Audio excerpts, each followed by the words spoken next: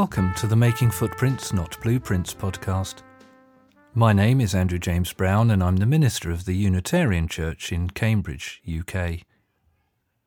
Knowing that full scope always eludes our grasp, that there is no finality of vision, that we have perceived nothing completely, and that, therefore, tomorrow a new walk is a new walk, I hope that, on occasions, you'll find here a helpful, liberal, religious and philosophical reflection that encourages you to journey through life, making footprints rather than blueprints.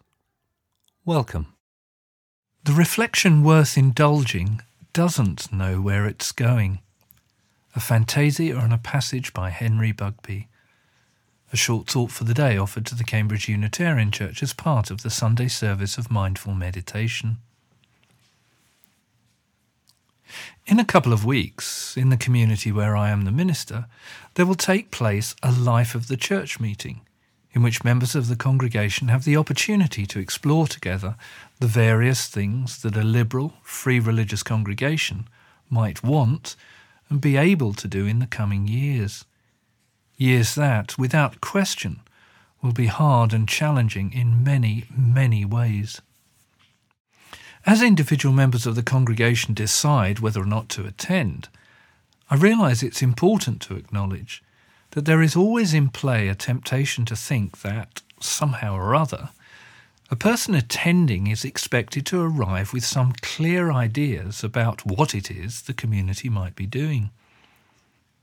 The corollary of this thought is, of course, that if a person has no such ideas to offer, then it's probably best for them to stay at home and let other people address this vexed question.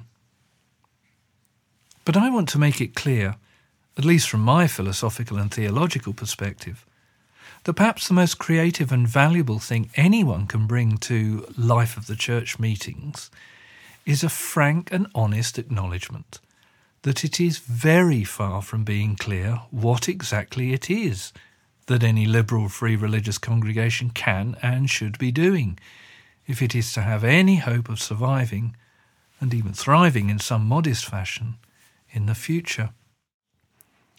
The truth is that the vexed question of what a community might do in the future is not a technical problem that can be solved in the fashion we solve, say, a jigsaw puzzle, where all the pieces required are already lying there before us.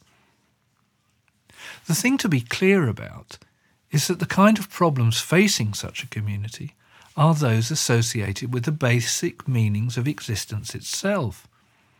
And, as the 20th century American philosopher Henry Bugby realised, basic meanings are not anticipated.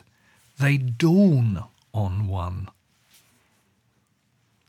In short, the best life of the church meetings, in my opinion anyway, are those in which there is successfully created a space in which the basic meanings we seek are allowed to dawn upon us, as we let our present experiences gently and silently be invaded with authentic meaning in the simple ebb and flow of conversation.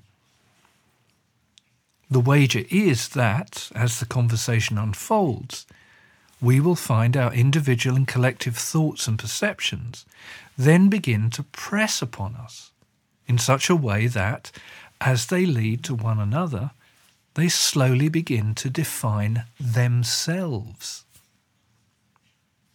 And when that happens, the solution to the puzzle of how we are to go on in a meaningful fashion is revealed not as being like the solution to a jigsaw puzzle, but what Bugby calls more like the clarification of what we already know in our bones.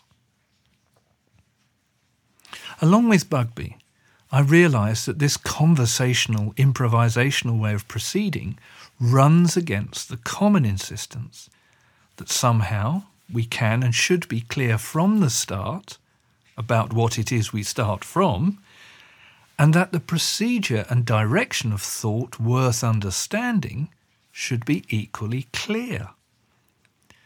But I vehemently protest against this, and I want to say clearly, as did Bugby, that the reflection worth indulging doesn't know where it is going.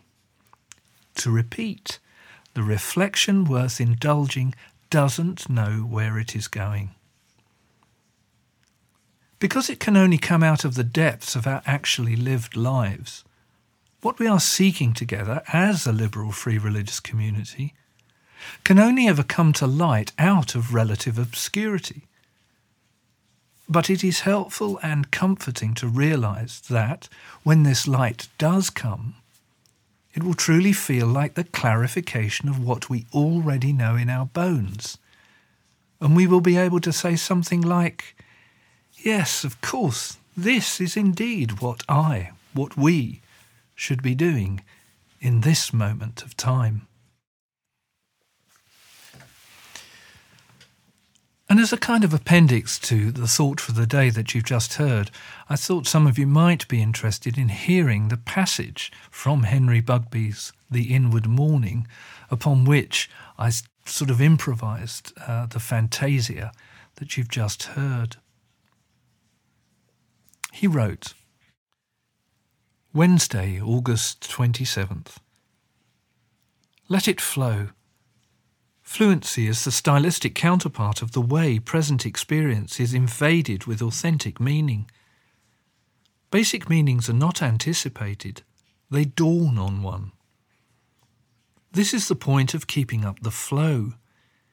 If one works out the thoughts, the perceptions that press upon him with the demand for completion, as they lead to one another, in time the actual themes of his philosophy may have a chance to define themselves. Such a philosophy will not be set up like the solution of a puzzle, worked out with all the pieces lying there before the eye. It will be more like the clarification of what we know in our bones. Against the professional insistence that one can and should be clear from the start about what he starts from, premises, assumptions, that the procedure and the direction of thought worth understanding should be equally clear, I am going to try to be faithful to the intimations I have had, that the reflection worth indulging doesn't know where it's going.